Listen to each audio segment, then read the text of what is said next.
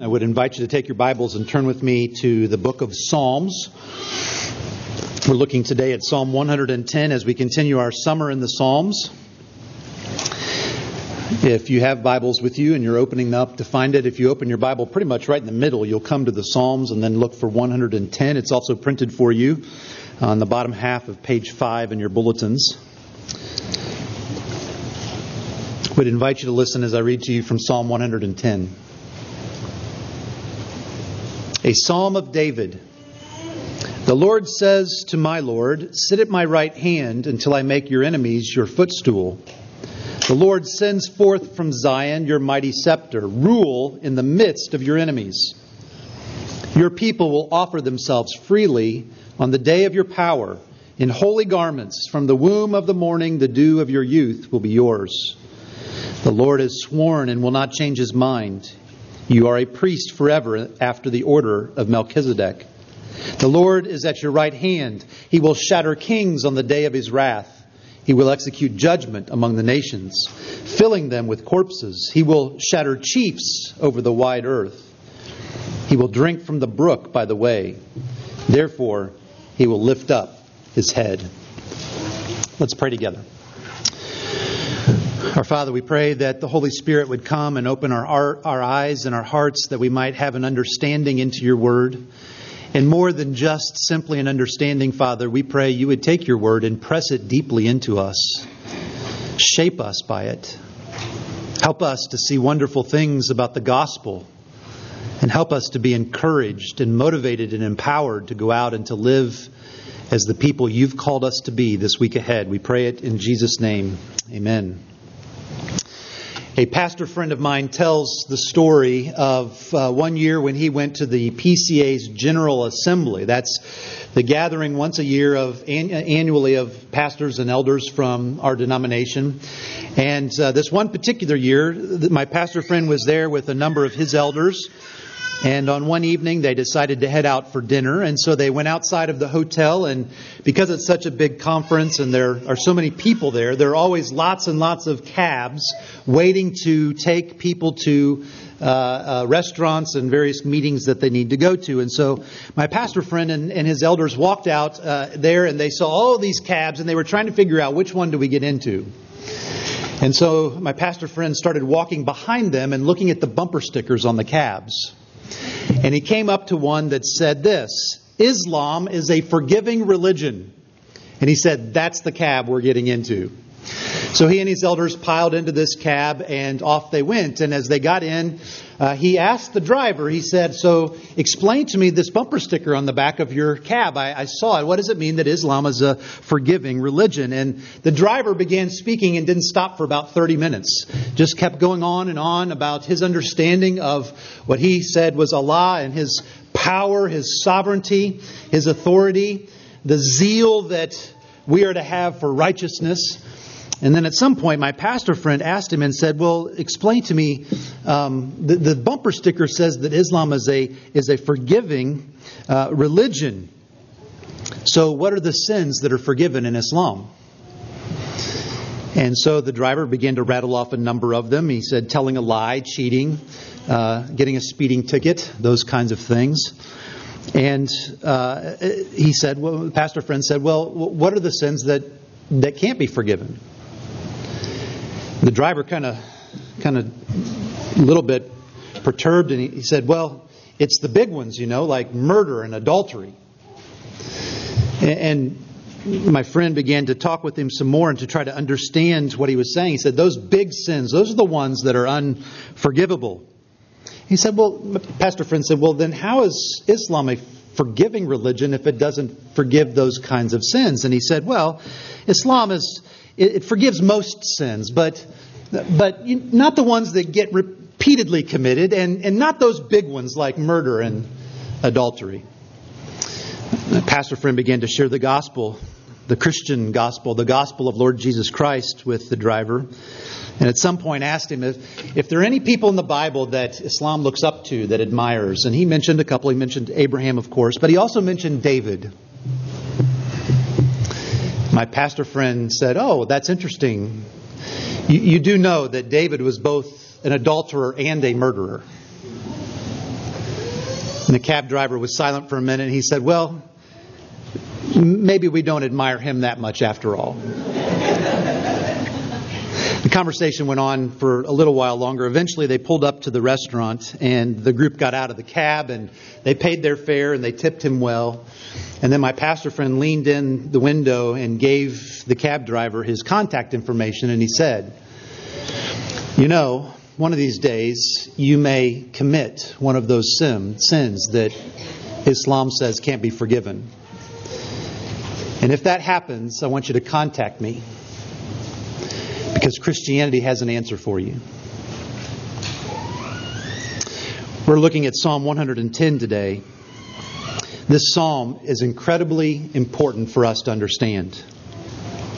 This psalm tells us that the God of the Bible is both all-powerful, with all authority and all sovereignty, and all gracious, all merciful. It is only through faith in the Lord Jesus Christ that we are accepted by God finally and fully, and are empowered to go out and to live lives glorifying and enjoying God every single day. You may have heard Psalm 110 is quoted in the New Testament more than any other psalm, just about more than any other passage in the entire Bible. It is quoted or alluded to at least 25 times in the New Testament. Jesus himself refers to it. It's recorded in all three of the synoptic Gospels, Matthew, Mark, and Luke. Paul references it in Ephesians and Colossians. And the writer to the Hebrews mentions it many times throughout his book. One of the passages was our assurance of grace earlier from Hebrews 4, but also in Hebrews 1 and 5 and 7 and 10. The author of the Hebrews uses Psalm 110 as a primary source for his argument about who Jesus is. Every time that Psalm 110 is mentioned in the New Testament, it is either said explicitly or assumed that Psalm 110 is about Jesus Christ. Now, it does say this is a Psalm of David. It was written by David. But we have inspired authors of Scripture telling us that Psalm 110 is about Jesus Christ. And so today what I want us to see are three things. Three things that it tells us about Jesus. The first is that Jesus is the ultimate king, and therefore we must do what he tells us to do. Secondly, Jesus is the ultimate priest, and so we must find our acceptance with God in Him alone. And then thirdly, Jesus is the ultimate Lord, so we must offer ourselves freely in service to Him. So first of all, Jesus is the ultimate King. We need to actually look pretty carefully at verses 1 and 2 to understand what is going on here. I would invite you to again look at verses 1 and 2, a psalm of David. The Lord says to my Lord, sit at my right hand until I make your enemies your footstool. So David was speaking these words. He was writing these words. It's a psalm of David. And when David speaks, he begins by saying, the Lord says to my Lord. Now, you know, in the Hebrew language, the word God, the word Lord has different words that are used to give us different connotations about who God is. And here in our English translations, you can see there are two different Hebrew words that are used. In your English translation, the first Lord is all caps. That is the Hebrew word Yahweh. And the second Lord is not in all caps. That's the Hebrew word Adonai. So really what the Hebrew is saying is that Yahweh speaks to my Adonai. The Lord God Almighty speaks to the Creator and Redeemer. Old Testament prophecy had stated that the Messiah would come as a descendant of David. And here David is saying the Messiah would come and be his Lord, would be his superior. The Jews that were reading this would have been very perplexed. How could a descendant of David be David's Lord? That didn't make sense. And we see this interesting exchange happen in the life of Jesus. It's recorded for us in the Gospels.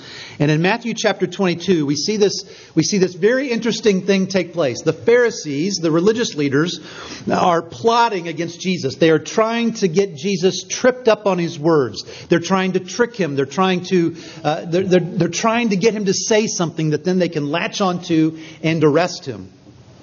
And so in Matthew 22, we see them asking these questions of Jesus. And they ask him, who are we supposed to pay taxes to? And then they ask him, they give him this scenario, and they say, there are these 7 brothers, and each brother lives a life and is married to this wife and then dies, and then the next brother marries the same wife. And in the resurrection, when they all are at the resurrection, whose wife will she be? And they ask him, what's the greatest commandment? All of these questions try to trip Jesus up. And every time Jesus answers the question, and they were dumbfounded and they were silenced. And eventually Jesus takes the reins and says, I'm going to ask you a question now. And he looks at the Pharisees and he says, whose son is the Christ?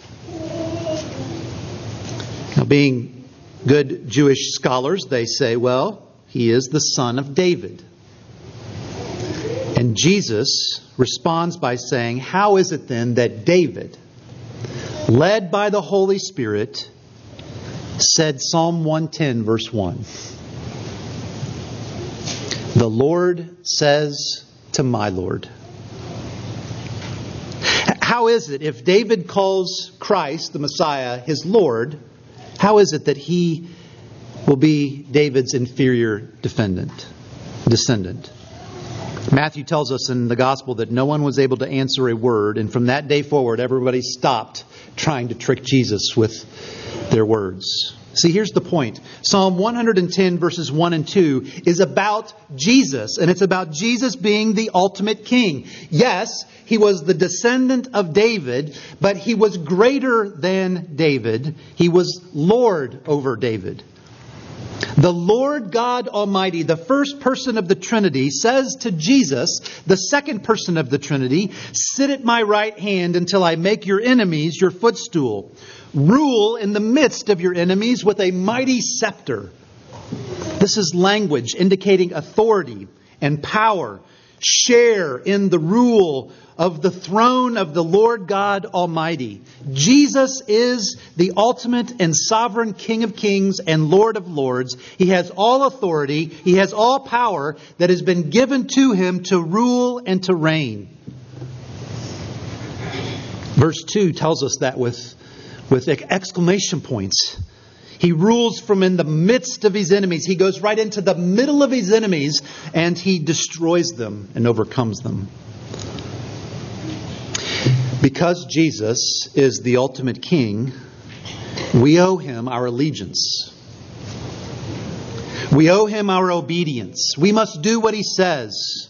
We can't treat Jesus however we want to treat him.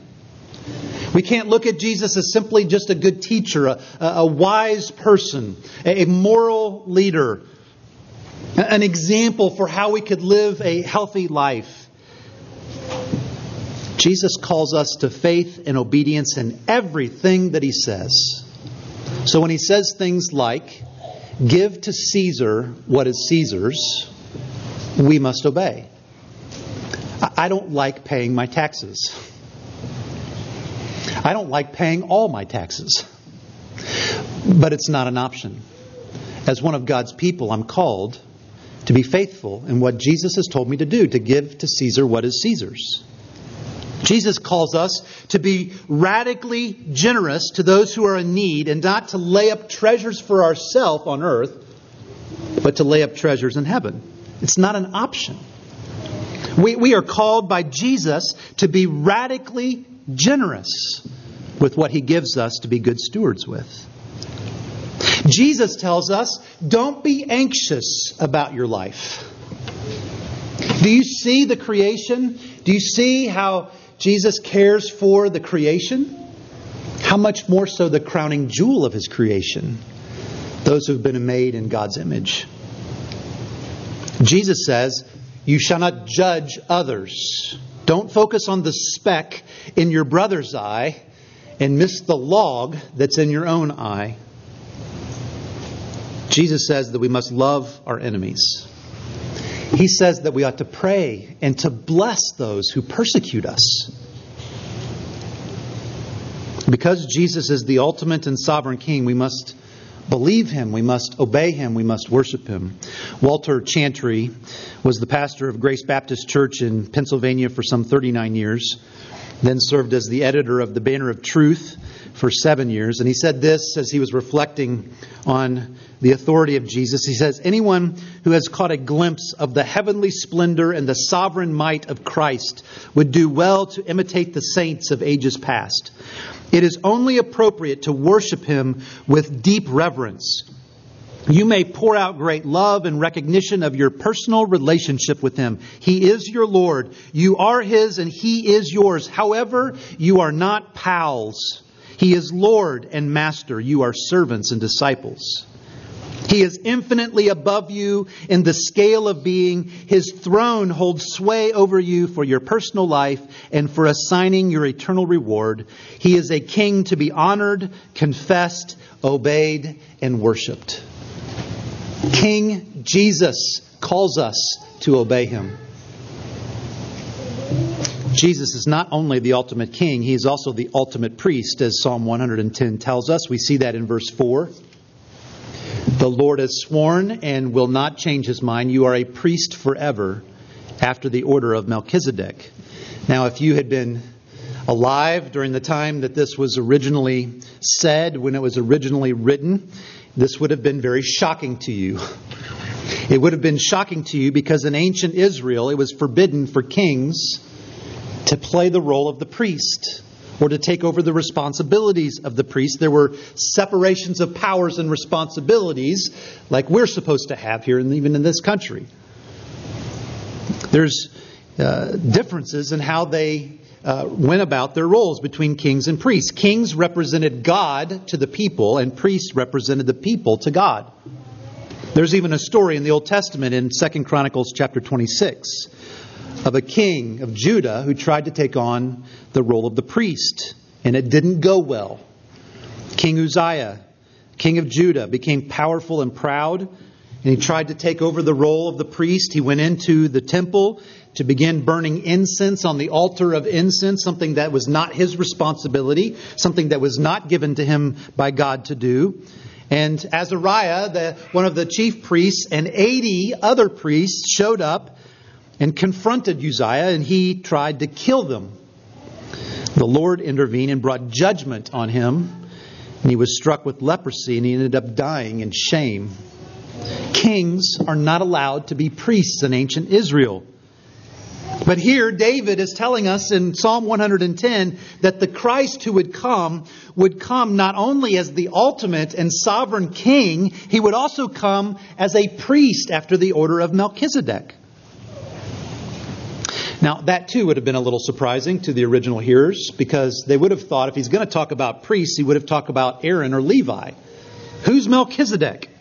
Melchizedek shows up only 3 times in the Bible. Here in Psalm 110, he is talked about in the book of Hebrews, and then when we first hear about him, it's in Genesis chapter 14. There, Abraham rescues his nephew Lot from the kings of Sodom, and on his way out of Sodom, Abraham runs into this man named Melchizedek. He is the king of Salem, but he is also called the priest of the God Most High. And we see this interesting exchange between Abraham and Melchizedek. Melchizedek blesses Abraham, brings him food and drink, and then Abraham gives a tithe of his battle winnings to Melchizedek. There are lots of conjectures and ideas about who Melchizedek was.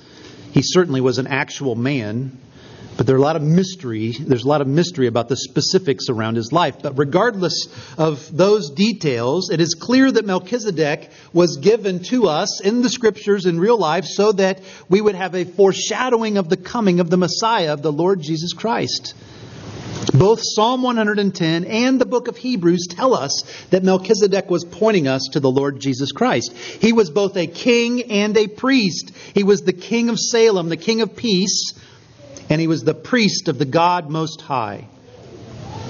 And David tells us here in verse 4, the Lord, Yahweh, has sworn that Jesus not only will be the ultimate king, but he will also be an ultimate priest for us. It's only in Jesus that these two roles, these two titles, come together in perfection.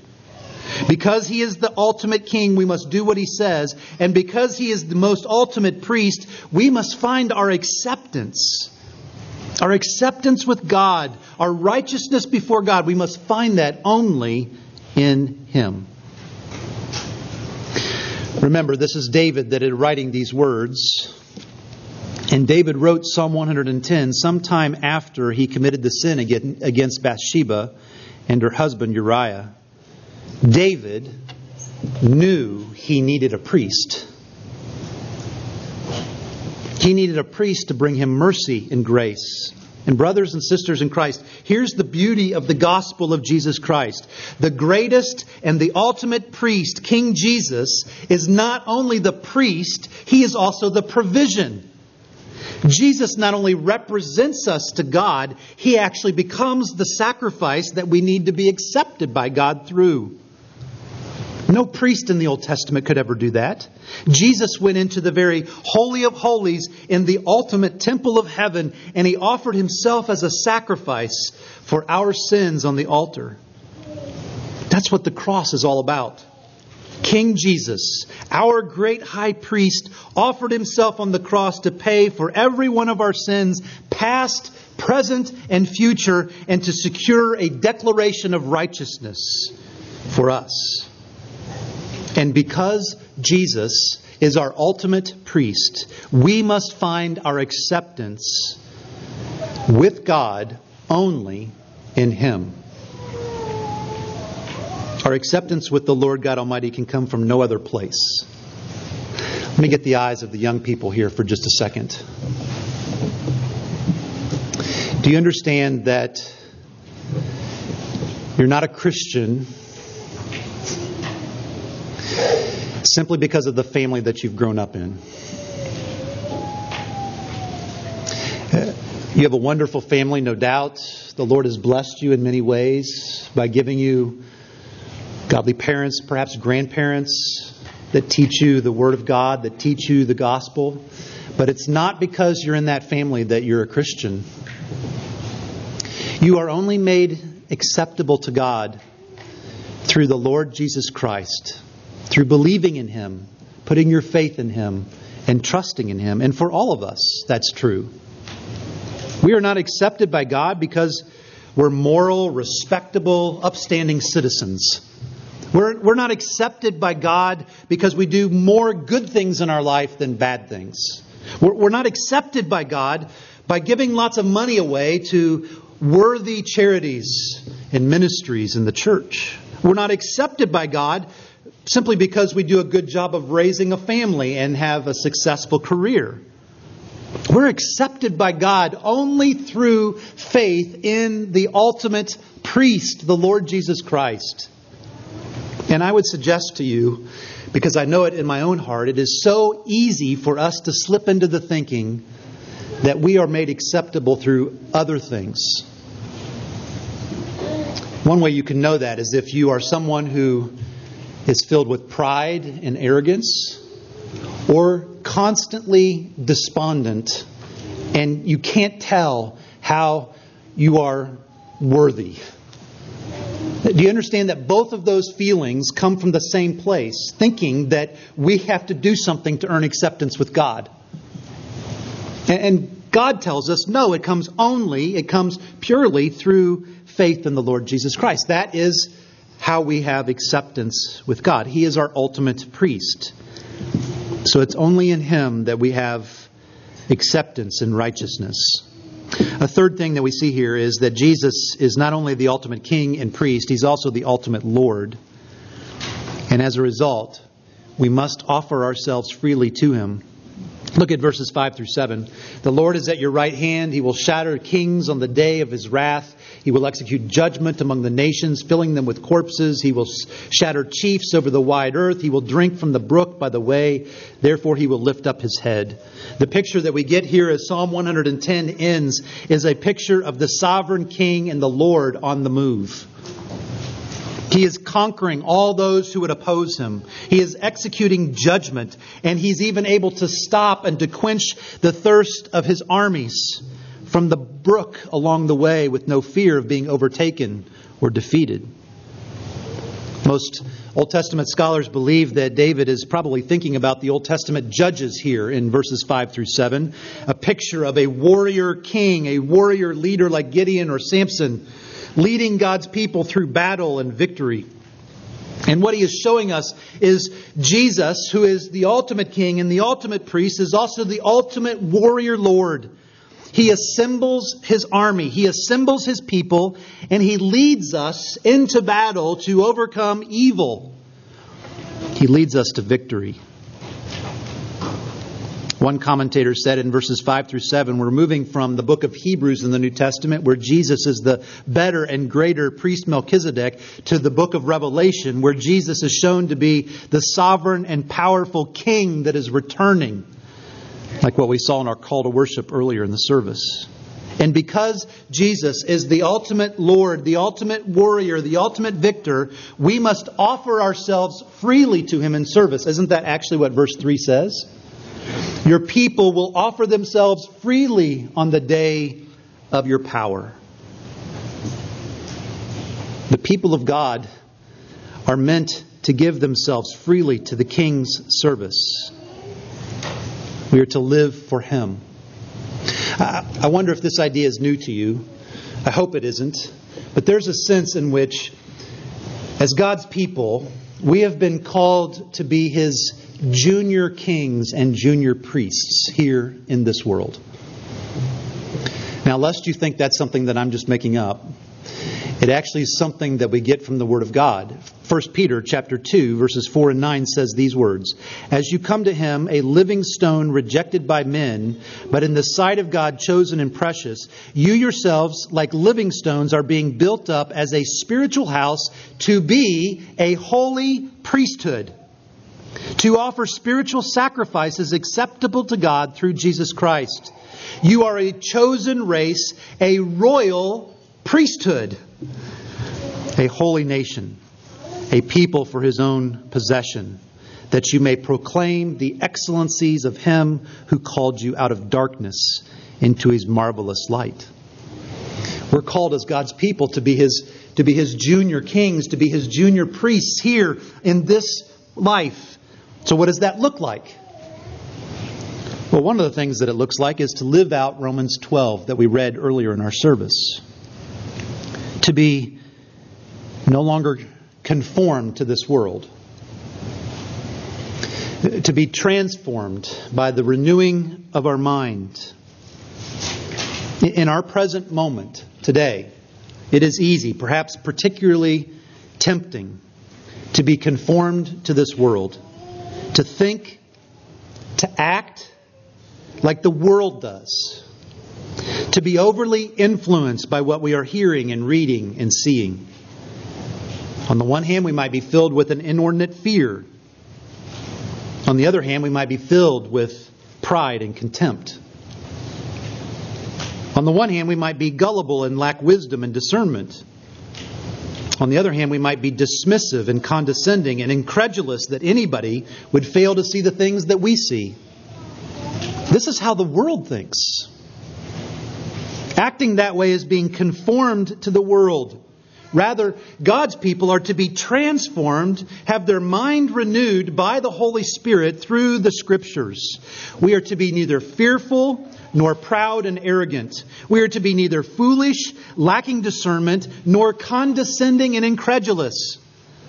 Not conformed to the world, but transformed by the renewal of our mind through the Scriptures. What does it look like to be a junior king? It's not our job to win the ultimate victory. That's the thing that the King Jesus alone can do. But as His junior kings living out in this world, we are to live in light of the victory that's already been won by King Jesus. We can sing that line of the hymn, "This is my Father's world, oh let me ne'er forget, that though the wrong seems oft so strong, God is the ruler yet." We're called to be His junior kings, to live with bold and yet humble confidence that King Jesus is ruling and reigning on the throne. There's no need for fear in the midst of uncertainty and even chaos, because King Jesus is on His throne. As His junior kings, we have the privilege, we have the responsibility, we have the joy of calling people to faith in the Lord Jesus Christ, of calling them to repentance and belief. So we have the privilege of living and calling others to live like Jesus in this world, to follow His ways, to obey His laws. We have the privilege of modeling what righteousness looks like. What does it mean to live as one of His junior priests? Well, what do priests do? They serve the poor. They serve the needy. They serve those who are on the fringes. They look for and reach out to those who are considered unlovely by the world. And they love them with a fierce love. They love them with humility and kindness and unselfishness. They love their neighbors with radical generosity. As God's junior priests in this world, we are to use our time and our treasures and our talents to put others before ourselves. To die to ourselves every day. To serve others. That they might be cared for and that they might see the gospel in action. Because Jesus is Lord, we must offer ourselves freely to Him. Macbeth is one of Shakespeare's greatest tragic plays. It was performed for the first time in the early 17th century. It's the story of a brave Scottish general named Macbeth who served the King of Scotland, King Duncan. Macbeth received a prophecy from 3 witches that one day he would actually become king and have the power of the kingdom at his hands. Macbeth, as well as his wife, Lady Macbeth, became so obsessed and consumed with this thought, with this ambition, that both Macbeth and his wife came up with a plan. And at the urging and help of his wife, Macbeth killed King Duncan and took the throne for himself. That began a long spiral downward into the abyss of tyranny and murder and madness. Eventually, Lady Macbeth becomes so racked with her guilt, so overwhelmed with her conscience bothering her, that she would walk around in the middle of the night, rubbing her hands, trying to get off the imaginary blood that was stained. "Yet here is a spot," she said. "Out, damn spot, out, I say." Lady Macbeth could find no help from her king. She could find no help from a priest. She was left on her own to deal with her sin and corruption. Brothers and sisters in Christ, there is no other religion. There is no other philosophy of life. There is no other worldview that can offer Lady Macbeth any peace. It is only in Christianity that the blood of Jesus, God Himself, is offered to cleanse us from all of our sin. It is only because Jesus is our ultimate sovereign ruling King and our ultimate priest who becomes our provision for our sin. That's the only reason that we have peace with God. And here's the amazing thing. Our King, our priest, calls us and gives us this incredible privilege and responsibility of being His junior kings and priests. And so let's go out and let's live like who we are called to be. Let's pray together.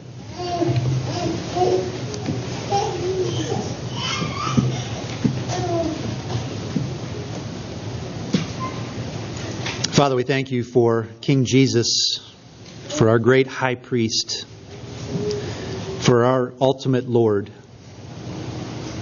As we meditate on David's words from Psalm 110, as we see that expressed throughout your word, we pray, Father, that you would fill us with hope and encouragement, that you would give us the strength we need to not only give our allegiance to our King and to believe His promise of being our priest once and for all, but that we would have joy in going out and living as you've called us to live as your junior kings and priests. For your glory, for the building up of your church, but even for the good of your people, we pray. In Jesus' name, amen.